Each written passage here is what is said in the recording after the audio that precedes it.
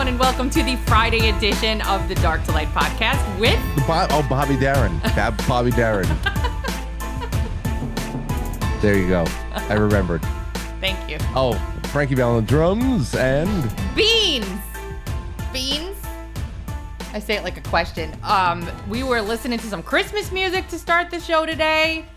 Hence, Bobby Darin We have requests coming in the chat. It's a glorious December 1st, Frank. It looks like it's really nice and crisp out there too. I haven't gone out yet, but I will. I have to say hello to my friend Washington Trials in the chat, who screamed beans with an exclamation point. I have a heartwarming story to start with. It's kind of sad, but not. And then there are lawsuits galore. I know it's your favorite topic, Frank, but it's very important today. Lawsuits? There are 3 of them that I want to talk about. Okay. We don't have to, I'm not going to get into like ridiculous detail because I still have to like write them and everything. But there are 3 important lawsuits that everybody should be paying attention to. This story. 3 years ago, a couple in their early 30s bought the Gentleman's Farm down the street from us. A Gentleman's Farm is also known as a hobby farm, a few acres of land, home, and a small barn. I thought they had like strippers and stuff there. You know, Gentleman's Club always has naked women. You never know what happens underneath the hay bales. Yes. You never know. With the horses. Because people are crazy.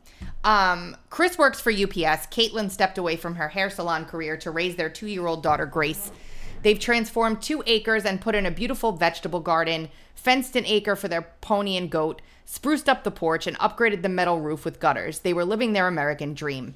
Last night, Chris stopped over with a lump in his throat and asked if I could take his pony, goat, and chickens. I was surprised as they invested so much time in their homestead. I asked if everything was okay and if there was anything I could do to help. He began to explain why he needed to rehome them. He said they decided to put the gutters on the house, knowing his seasonal overtime pay would replace the cost, and thought it might be tight financially, but they would make it through the winter. This time of year, Chris usually works extended hours with the runner on his truck as there are so many deliveries, but not this year. I asked him if I could think about it overnight.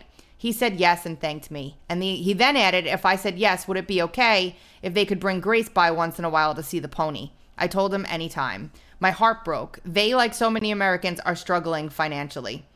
10 minutes after he left, I called a few friends. They reached out to their friends. This morning, we left Chris and Caitlin's barn filled with hay, shavings, and grain. Melbourne, the local Amish sawmill owner, has donated firewood for the season and is sending his sons to deliver and stack it after their chores today. Stephanie, who owns the local diner, has placed a standing order for Caitlin's chicken eggs. My farrier, Buster, has donated his services for their livestock. Minnie, the retired nurse, has offered to babysit Grace if Caitlin wants to work, as several of the choir ladies want their hair done for the annual Christmas program. I'm proud of my community. I'm proud to be an American. I'm proud of the local men and women who said yes immediately. How beautiful. Yeah. That's it right there. I mean, you know, we've got the negative circumstance of the economy, but look at how neighbors stepped up to help them so they could keep their little homestead going. I know. And I just wish, you know, I think it was President Reagan that sat down on some show at one point, or he's probably said it a lot of times, but it's a very famous clip of him saying that, you know, if government just packed up, closed up shop and left one day, we'd probably not even notice that they were gone. Nope. And if it just, that right there is the key to everything. It's the key to everything. First of all, nobody would be under the financial strain that they are if it weren't for the undue burdens that is the penny taxes that are placed on every last step we take, the regulations, the everything that trickles down now that makes, you know, sometimes local taxes and whatever, you got to deal with that. But that's just one layer of the onion compared to everything else. Yeah. And it all stems from government. Yeah. Government like this over in Ireland. When you think about it, all law, all legislation is about the restriction of freedom. That's exactly what we're doing here, is we are restricting freedom, but we're doing it for the common good. You will see throughout our Constitution, yes, you have rights, but they are restricted for the common good. Everything needs to be balanced. And if your views on other people's identities go to make their lives unsafe, insecure, and cause them such deep discomfort that they cannot live in peace, then I believe that it is our job as legislators to restrict those freedoms for the common good. Great. Now I need to find a legislator that is going to restrict this woman for the common good, because she is causing me, if I were in Ireland, but we have people of her cut from the same cloth over here in the US too. Everything she's saying right there, that arbitrary, somebody's living uncomfortably and blah blah blah blah and blah, blah, blah. Okay, I would like to be free from that too, you wench. I would love to be free from that too. Can I find an opposing legislator to restrain you and restrict you, put you in a boo box? For the common good, Frank. For the common good, please. Yeah. Because I would like to just be left alone. Did you know that yesterday Rand Paul saved Joni Ernst's life as she was choking? No. Yeah, they were having a Senate GOP lunch at the Capitol, and Ernst was choking on food, but Rand Paul gave her the Heimlich maneuver and saved her life. What was she choking on? I don't know. There had to be chicken, something with a bone in it. Steak from the Iowa Cattlemen's Association. That's what she said? Yeah. That they said? Yeah. Joni, you've got to cut those pieces smaller. Rand Paul used the Heimlich maneuver on Joni Ernst, who was choking at a Senate lunch, according to senators, and is now getting unusual praise from his colleagues. God bless Rand Paul, said Senator Lindsey Graham. I never thought I'd say that. Go F yourself, you stupid mother... Wait. Yeah. Lindsey Graham says, I never thought I'd say that? About Rand Paul. God bless Senator Rand. Like, what? What? And they're supposed to be supposed colleagues from the same... I mean, it's just such a joke. I never thought I'd say that. Sharon from UDC says it was a pork chop. Grassley posted a pic of it. It was? Yeah, I guess so. Was it shake and bake? I don't know, but, pork chops are really hard to cook right. You got to be very careful with pork chops. If I ever have pork chops again, and it's been a long time, they need to be cut thin. They need to be cut thinner. No. Yeah. Why would you do that? Because first of all, they come out looking like the the baby lamb chops. Yeah.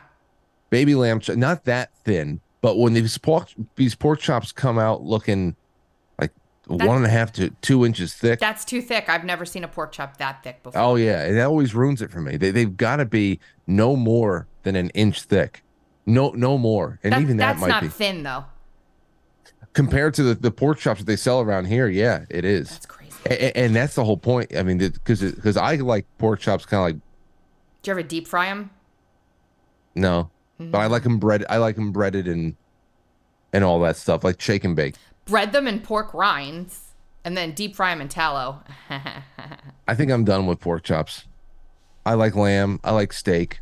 If I have no other option for protein, I'll go chicken.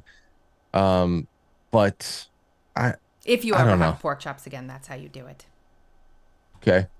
Anyway, my mother used to make shake and bake pork chops with white rice and applesauce. My mom used to make shake and bake pork chops with that chicken fried rice-a-roni. And she had applesauce too for Dad. Dad liked his applesauce. Oh. He likes his applesauce. Okay.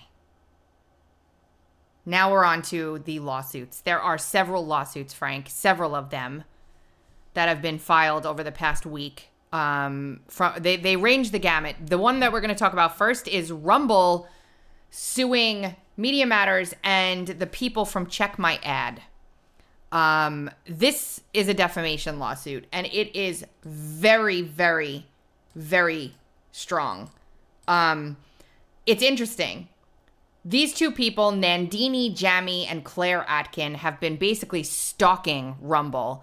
They stated their sole purpose was to basically bankrupt Rumble and get it removed because, it's very important that we only have one narrative out there. Very important that we only have YouTube and I can see it. So the gist of this is they've been going after Bongino quite a bit. She says, we're done with Fox News. We're going to do Rumble now. What did they do to Fox News? I don't know. I guess they got advertisers to leave Fox News. That's their whole deal. They used Rumble exposes in this lawsuit that they used for Rumble Bitches. the same exact tactics that Media Matters used for Twitter. So they found somebody that was breaking terms of service that flew under the radar. They refreshed their page 100,000 times until they could get an ad that they knew would inflame people to come up before the video. And then they use that to get advertisers to leave Rumble. But that's not really what the suit is about. This lawsuit is a defamation lawsuit. And what it claims is that because these people were running around screaming that Rumble takes 90% of its ad revenue through Google ads, meaning it uses Google to run their ads, they're using that as their engine, that what they would do is they were trying to taint Rumble's image to their user base, who is anti-big tech. Second, they were trying to scare away shareholders who were with Rumble and investors who were with Rumble for the very reason that they are not dependent on Google ads, etc. And it was a lie. Now, especially since they've launched their own platform, and it goes into the details in the lawsuit, less than 10% of the ads served on anything are from Google. They're independent on their own specifically designed ad revenue platform. But these people were running around, even though they were shown the public filings of the financials. This just makes me sick. It just makes me sick because there's not even an outer shell mask of this being anything other than frivolous, just warfare. Yeah. For no other reason than we don't like you. Yep. I mean, at the basis of all of their lawfaring is just that tired old nonsense about hate speech and civil rights, which is just stupid. This is just frivolous nonsense. But it's successful because of the circle that we talk about all the time. So now they're being sued. They're being sued for defamation for their claims about Google supporting Rumble. It is a slam dunk case. It's really, I mean, I hope they get, yeah. She literally threatens them in writing. They have examples of it everywhere. So she recognizes, she knows that it's not true in one post, and then uses it to attack them in the other post, which demonstrates actual malice on its face. And that's one of the biggest hurdles you need to get through in a defamation case is actual malice. That somebody actually meant to harm you with their words on purpose or with their, and it's all in here. And so look at that. Nandini Jami. No, we're done with Fox News. We're doing Rumble now. Yes. We're doing Rumble now, you freak. And here's the thing is, I hope that Rumble wins everything and bankrupts Media Matters, but there's just going to be another rotten head of cabbage that comes up in that open society's garden of shell companies like Media Matters. Like they know who bankrolls them. They know that the money is unlimited. So they just pretty much been given carte blanche to go wage war. And if we do finally see a Media Matters get lanced lethally, these people will still just get a job somewhere else. The problem, the best part about that, you're right, probably, but the best part about this, Frank, is that they are dismantling and exposing through all of this that's going on now, the network of organizations that just circle through each other. Like, it's really something. So I have to thread this out in a way that people can understand. That's hopefully going to be today. Then we got this yesterday. There's 2 lawsuits that were filed this week. I think maybe 3 actually, by Ken Paxton, Attorney General of Texas, which demonstrate to everybody why they didn't want him around anymore. I reached out to him, by the way. He will be coming on the show to discuss this particular lawsuit. Attorney General Ken Paxton sues Pfizer for misrepresenting COVID-19 vaccine efficacy and conspiring to censor public discourse. Just Amazing. Texas Attorney General Ken Paxton has sued Pfizer for unlawfully misrepresenting the effectiveness of the company's COVID-19 vaccine and attempting to censor public discussion of the product. They engaged in false, deceptive, and misleading acts and practices by making unsupported claims regarding the company's COVID-19 vaccine in violation of the Texas Deceptive Trade Practices Act. They did this when they said that the vaccine had 95% efficacy against infection, and they knew it was misleading. There's a 54-page complaint that attorney Aaron Siri from ICANN has said is a real page turner, which means that this is a solid lawsuit. I have read some of it, not all of it. Again, it is badass. What I've read of this is just, it's badass. It's good. This is a good one. Wait a second. What? This is a copy of an email that's inside of this lawsuit. Look at your screen now. It should be on screen right now. Hold on. No, I'm back. Hold on. Here you go. Look at the subject line. Subject line, quite frankly. Oh. I'm everywhere. I'm telling you, best marketing decision I didn't know I made. I seriously had. That's hysterical. I'm like, wait a second. That was Alex Berenson who wrote that email. Anyway, it's really, really good. I mean, it's really good. What I've read of it so far is really good. I need to go through this one for everybody too. But once I do, we will have Ken Paxton on the show to talk about it. Very excited about that. Sweet. Is that the first time he's been on? Yeah. Okay, I thought you spoke to him already. No, 2 other ones, one of whom is now a governor.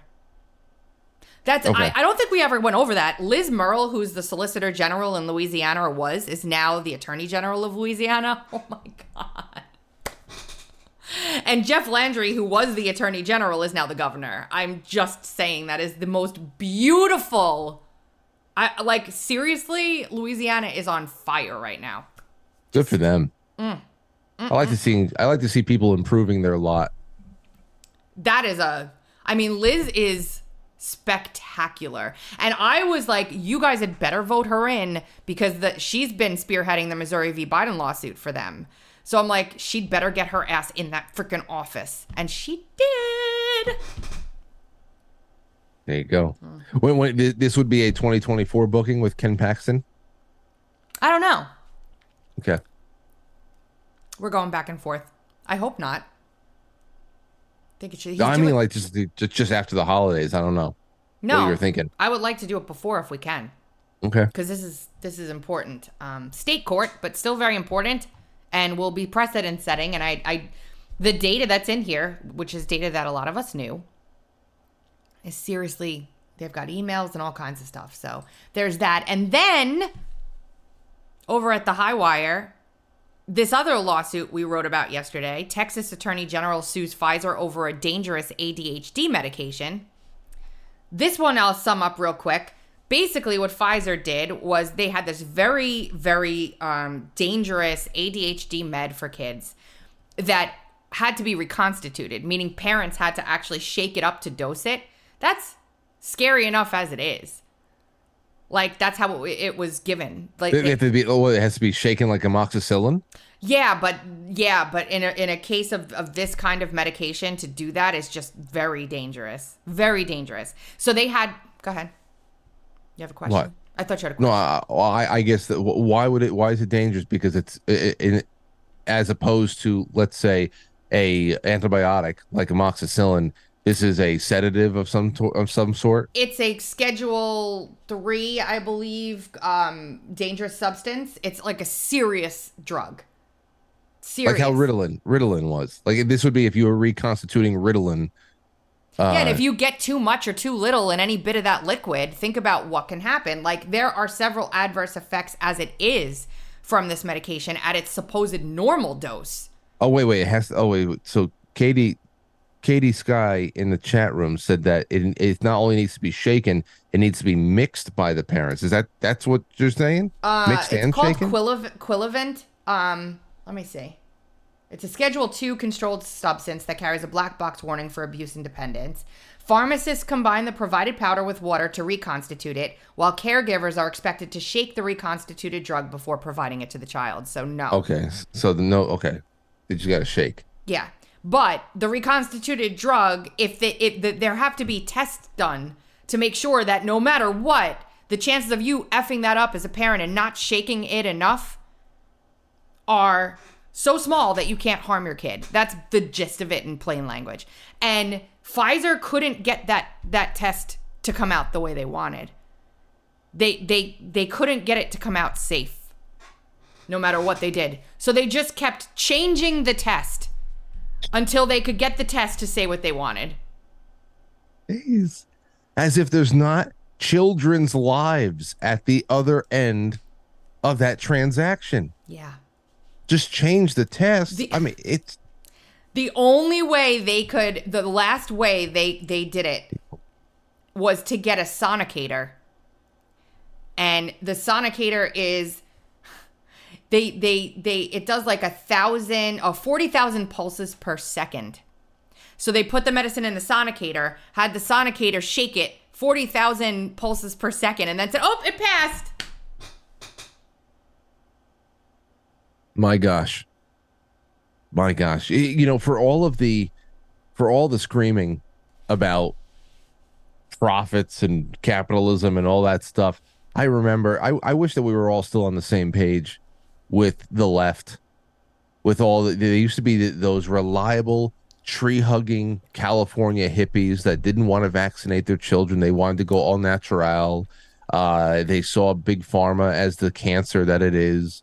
And just suddenly everything's flipped instead of everybody finding common ground. It's really incredible. Because from free speech to what you're talking about, it's like it's been it's incredible. Wars. You think that this would have been a congealing moment? I know. And they're so brainwashed. Wow. We got to be reconstituted ourselves. I'll talk we'll talk to Ken about this too, AG Paxton. He says,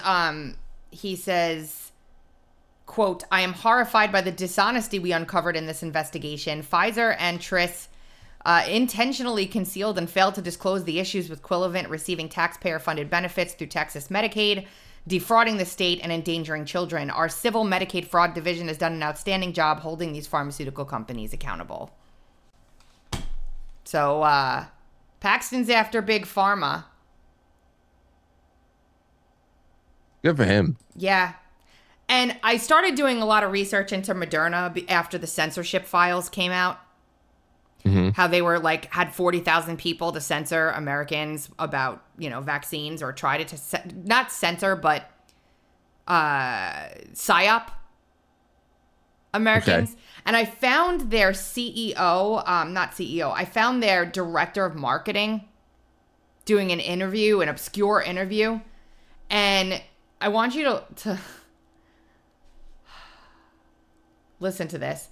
The question to her is, how are you leaning into this with your marketing, particularly around the new shots? And she says this, our strategy is leaning into the people who are going to get the flu shot. It's a habit, and there's a lot of people who automatically go in early and get a flu shot every year. Those are the people we believe should automatically get a COVID shot as well while in the pharmacy. The CDC has informed us that you can get a flu and a COVID shot at the same time, so why not? Hold the boat for a second. The drug manufacturing company says that the CDC told them that you can get both of the drugs at the same time, so why not? Isn't it supposed to be the other way around?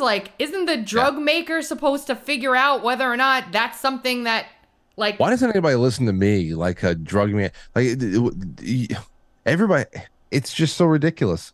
I wish I can have people listen to me without thinking like a drug manufacturer does. I don't provide or produce anything nearly as risky as what they are providing. And there is just no question one way or about. I wish I had that kind of sway with people. Right? I really do. Imagine. As we move into the coming years, she says, we just released data efficacy with our combination vaccine, showing that our flu-COVID combination vaccine is now going to go into additional studies, and it demonstrates efficacy.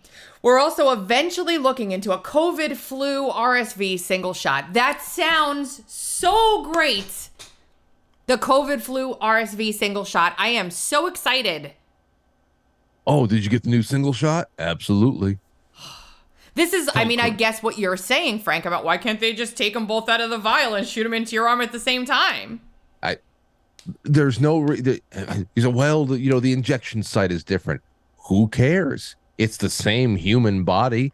If you're going into a someplace, a doctor's office one day, and you have to get a series of shots, why can't they all just be drawn into the same syringe and boom? I still haven't gotten to ask anyone that question, but it's very logical. It's like when I was a kid and I used to see my mom with all the different cleaning bottles, and I said, I have an idea.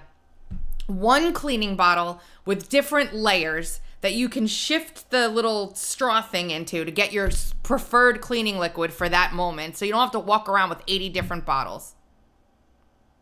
Patent pending. Anyway. Okay. I like it. One thing I want everybody to watch. This was we started a new feature for Uncover DC called Around the Web. And this was in our Around the Web yesterday. This is Aaron Siri and Del Bigtree at Freedom Fest in Memphis over the Thanksgiving. It was from before this, but they released this over Thanksgiving. It's an hour of them talking about all of the times they've deposed these vaccine people under oath and what they've said versus what they've said in public and what those things mean. It's an hour. It is worth every moment. There is not a minute of this seminar that is not valuable. Not 1 minute of it. So that'll be in the show notes today, but you can also find it at the Highwire or in our Around the Web from yesterday. Let me see. Maybe I'll just play a minute of this. Okay. Is asking questions, or you're hearing about the huge debate happening around, is Robert Kennedy Jr. telling the truth or not? We thought we would give you some of the evidence that we've collected in our work. And so to get this started, really, my nonprofit, Informed Consent Action Network, I started after I'd been on tour for a year with a documentary about autism and vaccines. And that was one of the most controversial documentaries ever made. We got kicked out of Tribeca Film Festival. But when I wanted to do a deeper investigation, I wanted to know more than just the issues with an MMR vaccine. What about all of the rest of them? One of the issues you have when you're trying to look at vaccines as a journalist and investigate it is you've got this liability protection. In 1986, they took away all liability from manufacturers. Basically, the pharmaceutical industry blackmailed Ronald Reagan, said, we are losing so much money from death and injury cases in courtrooms, we cannot make a profit in our vaccine program, so either you protect us from liability or we're going to stop making them. And so you can't sue the manufacturer. Which at that point is just like, wait a second. You can't turn a profit because you're killing so many people. Why would protecting you? What's the trade-off there? You can't. I don't understand that. If that's actually what's going on there, why would you even protect them? 100% what's going on here. It says right here, no person may bring a civil action against the vaccine administrator or manufacturer for damages arising from a vaccine-related injury or death. Total and complete protection. And I say that to friends and they say, that's amazing. Doesn't that mean right there they must be admitting that there's injury? Of course they are. There's no such thing as a pharmaceutical product that doesn't injure somebody. There's a reason why you have multiple versions of drugs, because if one is giving you side effects, try another one. Vaccines are no different. They have all the same types of elements. I wanted to get into this, and so we wanted to investigate it. Well, what happens? What happens when you take a product, one of the only ones in America, made by arguably one of the most corrupted industries? When you look at pharma, who's paid out more money for death and injury? billions and billions of dollars by Merck and Sanofi Aventis and Pfizer for having lied about the safety of their products. But they have one group of products that they cannot be sued for. Well, that created a gold rush, and ultimately what happened to this is in 1986, there's about 3 vaccines given in multiple doses. So for all of you out there that are saying, I'm just vaccinating my kids the same way I was vaccinated. No, you're not. You got maybe 10 vaccines by the time you were 18 years old. When we took liability away in 1986, this is what happened to our vaccine program. Suddenly it explodes. 72 vaccines your kids are getting or your grandkids are getting by the time they're 18. And none of these need to be tested for safety. Why? Why would you? Let's be honest. Why would you spend money testing a product for safety if you cannot be sued if it kills or injures anybody? You wouldn't do it. Why waste the money? It ends up being the perfect product. This is a product that we don't have to test for safety, and we don't even have to advertise it because the government's going to force it on every child in America. This is why this product became one of the #1 biggest sellers, biggest gold rush money-making parts of the industry we now look at as the giant big pharma. So Dell and the team over there are just amazing. I know them very, very well. There has never, ever, ever been another outlet, company, not-for-profit, advocacy group, whatever you want to call it, that I have ever said I would do anything for those people. And I would do anything for the people at the High Wire and ICANN. They are just amazing. If they say something you can trust, it is 100%. There is no doubt in my mind. Never do I ever say, never. I am honored to work with them. They do amazing work. And watch this special. It's just the whole thing. And Aaron Siri, he is one of the best attorneys that I've had the pleasure of reading work from. Whatever that means, you can take it for what it's worth. I've read hundreds and hundreds of lawsuits. It's just really good. So definitely check this out. It's an hour worth your time. Somebody in the chat room, Shogren, just said, I read that President Reagan passed it because it was pretty much attached to a larger bill that needed to be passed and all that stuff, and that he actually wasn't for it. Well, regardless of what he personally was for or not for, I would love to do a little bit more reading on what perhaps was the fuller picture on this passing, because blackmail needs to have some sort of a leveraging agent there. Who is dependent? Was Reagan or somebody around him, Bush? So who was dependent on pharma money if they wanted that money to keep flowing? Or was that the case? What the hell was it? Was it misinformation? I don't know what it is, but to say blackmail, I want to know a little bit more, because from what that he just presented right there, there's no reason to ever, I don't know, meet eye to eye with them. You're saying, hey, listen, we can't sell any more vaccines because we're killing people. Can you help us with this, legal immunity? Okay, sure. Why? Yeah. Just to keep, I mean, if you're killing people, you shouldn't have immunity. Find products that work. When you were away, I had an episode where we looked over the deposition of Stanley Plotkin that Aaron Siri got. Stanley Plotkin's like the father of vaccines. It is eye-opening. It's an episode of Dark to Light where we analyzed a good chunk of that deposition, and it was something else. And so this hour, what they do is, like, let me see if I can find it. Hold on. They do the impact of the clinical trials. They do the clinical trial for Hep B. Why they're not even conducting trials on safety. They're not conducting trials on safety at all. And they go through why. And this is something that they've been, fighting in court for a long time now. Here it is. Let me see if. Moving quickly. I want to show you what some of these people are saying on the stand. So This is Stanley Plotkin, Yep. here, right? So Stanley Plotkin is arguably the leading voice in vaccines in the world. He's on almost every vaccine company's board of directors in one way or another across the world. And if you go to the CDC and you sit in one of their meetings at the ACIP, the Advisory Committee on Immunization Practices, the gavel is called the Plotkin gavel. And the book written on vaccines that's this big is Plotkin on Vaccines. When he was asked... Want to play it? Yeah, go ahead. Yeah. And this is just the world's leading vaccinologist in vaccines when I asked him about, and I confronted him about the hepatitis B vaccine that we Under just oath. looked at, under oath. And when they're under oath, you get a little bit of a different answer than when they're on TV or they're doing a commercial. It is my great honor to use the Stanley Plotkin gavel to open this meeting. Our good friend and colleague, Dr. Stan Plotkin. Dr. Plotkin. Virtually every country in the world is affected by his vaccines. He was involved in pivotal trials on anthrax, oral polio, rabies vaccine. Rubella vaccine, the rotavirus vaccine, rabies.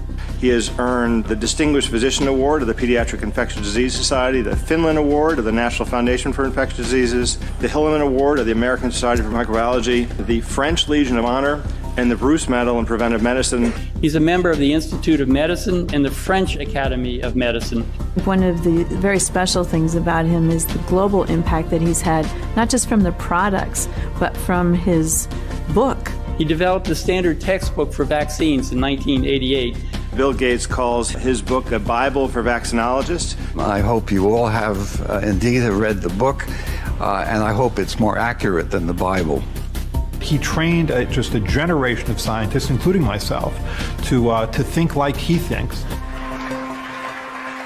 Dr. Plotkin, earlier you testified that there are two Hep B vaccines in the market, one by Glaxo, GSK, that's Engerix B, and the other one is by Merck, Recombavax HB, right?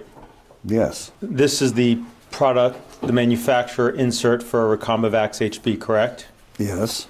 And the clinical trial experience would be found in section 6.1, correct? Correct?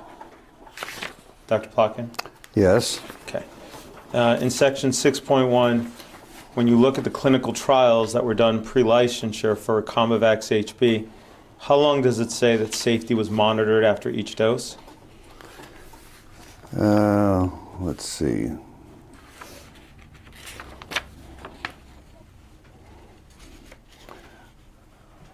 Uh, 5 days. Is 5 days long enough to detect an autoimmune issue that arises after 5 days? No. Is 5 days long enough to detect any neurological disorder that arose from the vaccine after 5 days? No. There is no control group, correct? It does not mention any control group. Wow. I mean, it gets worse and worse from there. That's why I'm telling you this hour is worth your time. Wow. It is worth it. That's Aaron Siri deposing Plotkin, and there is so much more. Like, I was like it is just so good. So well done. Mm-hmm. Oh my gosh.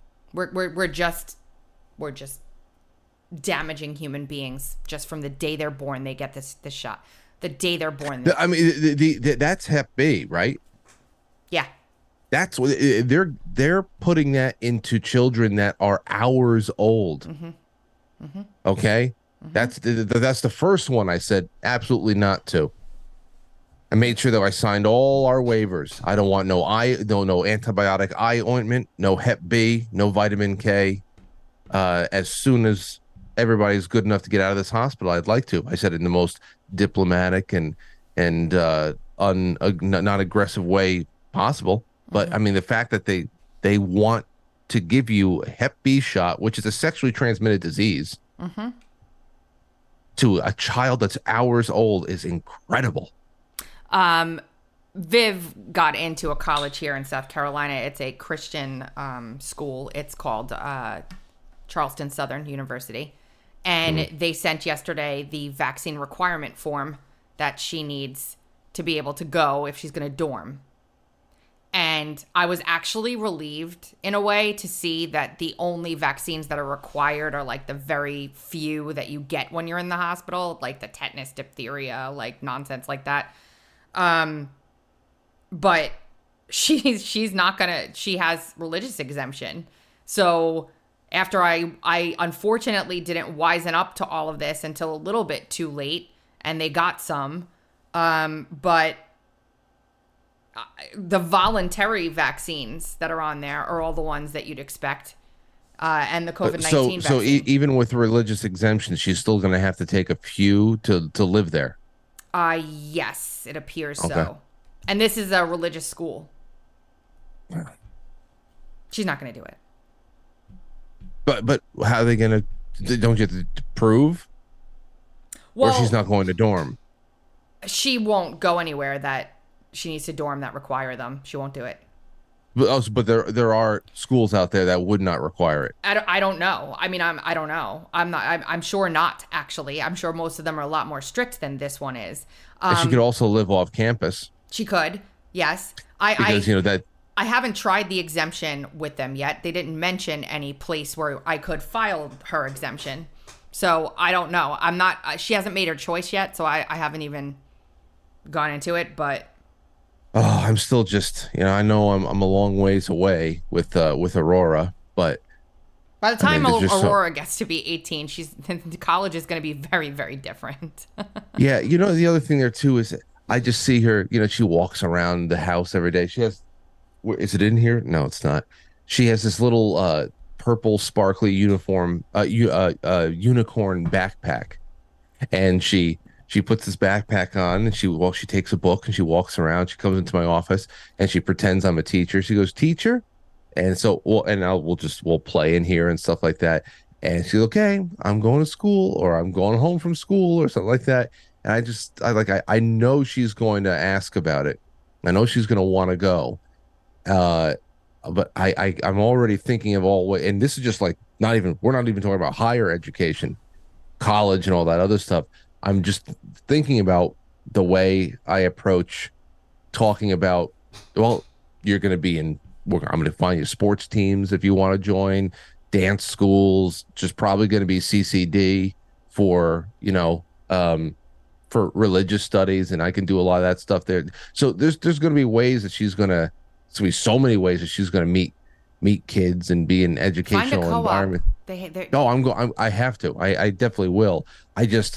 I think about that. Part of growing up was watching television and movies where some of the most interesting plots we wanted to see at that age were happening with groups of kids that went to the same school, and they're, changing classes and locker rooms and all that stuff. And you always think, wow, I'm going to be able to do that one day. So I always think about that stuff, that, she's going to wonder why she's not doing it either. And I have to make, I've just been preparing myself for those conversations and everything else and how to supplement that. It'll be fine. Yeah. Yeah, I just don't, I get what you're saying. I get what you're saying. It's just because, if she has any friends, they're going to be you know what I mean? So you'll have to, mommy's the teacher. That's what you say.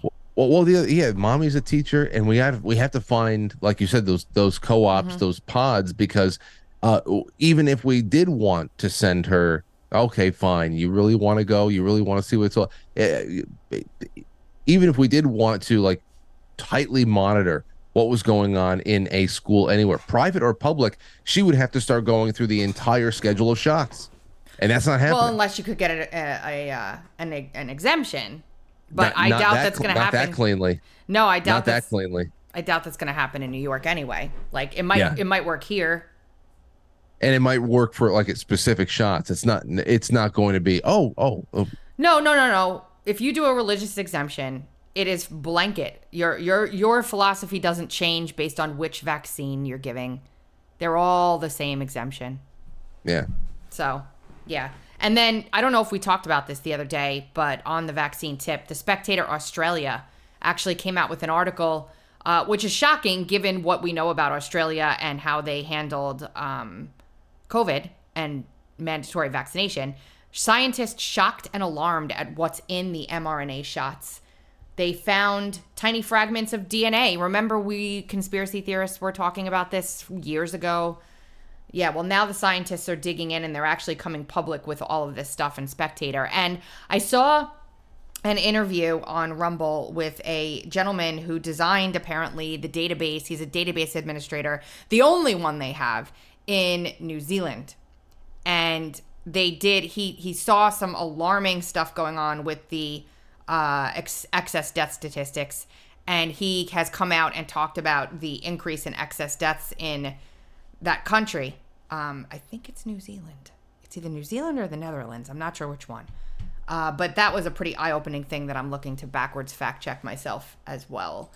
There's also another lawsuit, Shriver's Children's Hospital versus, the workers versus Shriner's Children's Hospital for requiring them to get a shot under EUA. It's that weren't licensed. So they're all, years later, they're all starting to really pile up now, and there's so much more information available for people to sue with. You know, when we first covered Church versus Biden, way, way, way in the beginning, there was barely any information available like this.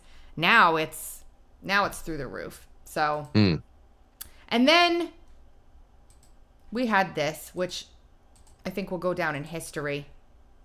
The degree to which old Twitter was basically a sock puppet of the... That's the wrong one. Oh, Elon, how I love thee. Where is it? I thought I had it up. I need to hear Elon tell advertisers to go fuck themselves. Don't you want to hear that, Frank? Yes. Isn't that? Yeah, it's just not. I mean, who knows? Who knows what the psychological play is here? Because obviously, to go so public and so defiant with it creates a magnetism where maybe new opportunities start forming right there too, and you don't allow somebody like Apple and IBM and all these places to this corporate front of crazy to be the sole arbiters of how people think about what's going on Twitter. Again, just like with the Media Matters things we were talking about with Rumble before, all of this predatory action and this collusion is all predicated on so-called combating hate. Yes. It's, please get the hell out of here. And the funniest thing too is that I have a bunch of clips from the Weaponization Committee. I have to play at least one of them with Goldman just getting destroyed by Schellenberger. It has to go on the show today. So I'll play this real fast and then we'll go right to that to end it off for the first day of December. Here we go. I hope they stop. You hope, don't advertise. You don't want them to advertise? No. What do you mean? You don't? What? If somebody's going to try to blackmail me with advertising, blackmail me with money, go fuck yourself. But go fuck yourself. Is that clear? Oh, it's clear. Very clear. Thank you so much. I just love how it's just such a incredibly... It's just so incredibly awkward in his basic Asperger's kind of a way. Yep. It's just, I love everything about this exchange and this declaration. That's it. Just taking this as a one-off. I just like that. I like it too. I want to have a moment like this for myself one day too. It must be because of the Starlink satellite clip that we're so enthralled. Well, I would be very, very comfortable with telling so many more people to fuck off. Me too. If I had $200 billion in assets, I mean, think about the freedom there. You could literally do anything and not have to worry about one thing so that's great to be able to do that. I've got this clip of Goldman being humiliated at the Weaponization Committee. They had Schellenberger and Taibbi back in to talk about the new things that they have uncovered. But this is just great. Here. Talked about the Hunter Biden laptop and how the FBI knew it existed. You are aware, of course, that the laptop, so to speak, that was published in the New York Post was actually a hard drive that the New York Post admitted here was not authenticated as real. It was not the laptop the FBI had. You're aware of that, right? It was the same contents. How do you know? Because it's the same. I mean, you would have to authenticate it to know it was the same contents. You have no idea. You know hard drives can be manipulated. Are you suggesting the New York Post participated in a conspiracy to construct the contents of the Hunter Biden laptop? No, sir. The problem is that hard drives can be manipulated by Rudy Giuliani or Russia. But what's the evidence that it happened? Well, there is actual evidence of it, but the point is it's not the same thing. There's no evidence for it, so you're engaging in a conspiracy. I'm glad you agree with me, Mr. Schellenberger, that transparency is the most important thing. And my last question for you is, do you think it would be transparent if Hunter Biden came to this Congress and testified in a public hearing, and more transparent than if he testified privately? Literally, I've never thought about that. I have no idea. You literally never thought about that. Public testimony more transparent than private testimony? Are you familiar with the First Amendment? Mr. Chairman, I yield back. The Congress shall take no action to abridge freedom of speech. Yeah, and that's what you just described. Mr. Schellenberger, is 13% censorship still censorship? Absolutely. And the other 87% is what we call the chilling effect that the courts have long recognized that they engaged in. That is the problem. There's a broad by the way, part of the operation, Congressman Goldman, part of the operation was to change the terms of service. So you see them constantly trying to change the terms of service. You see them, it was 35% of the URLs that were, this according to EIP, were labeled, removed, or soft blocked. That's all forms of censorship. That censorship is not just removal. But 65% were not.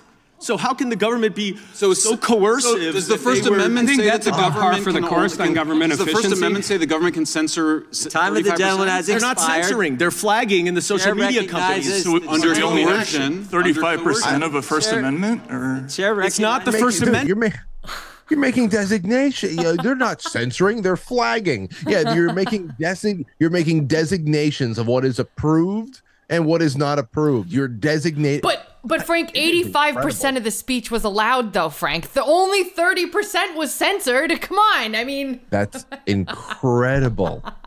What kind of nincompoops we have to live around and live with and live the yoke of the nincompoops that we have to carry. You know what's so funny? I just started using the word nincompoop again a week ago. And I said it to Will, and Will looked at me like, that's an old word. Where did that come from? I'm like, I just like the word nincompoop. And I have heard it 70 times since then. It's like all of a sudden nincompoop just came back.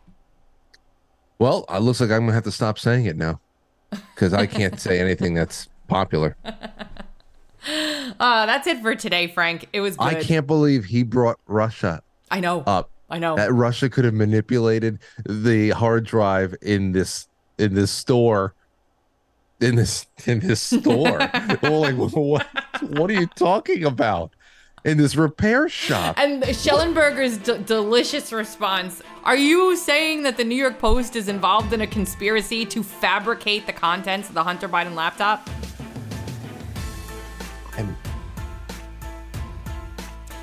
Well, that was something. Yeah. You have been listening to the Dark to Light podcast with Frankie Val on the drums and Beans and Dean Martin. And Bobby Darin. You can hear us every Monday, Wednesday, and Friday at 2:30 Eastern Time on all the audio podcasting platforms, and Monday, Wednesday, and Friday at 8:30 a.m. Eastern on Getter, Rumble, and X. Make sure you come back on Monday, where we will start all of this nonsense nincompoopery again. Indeed. Later.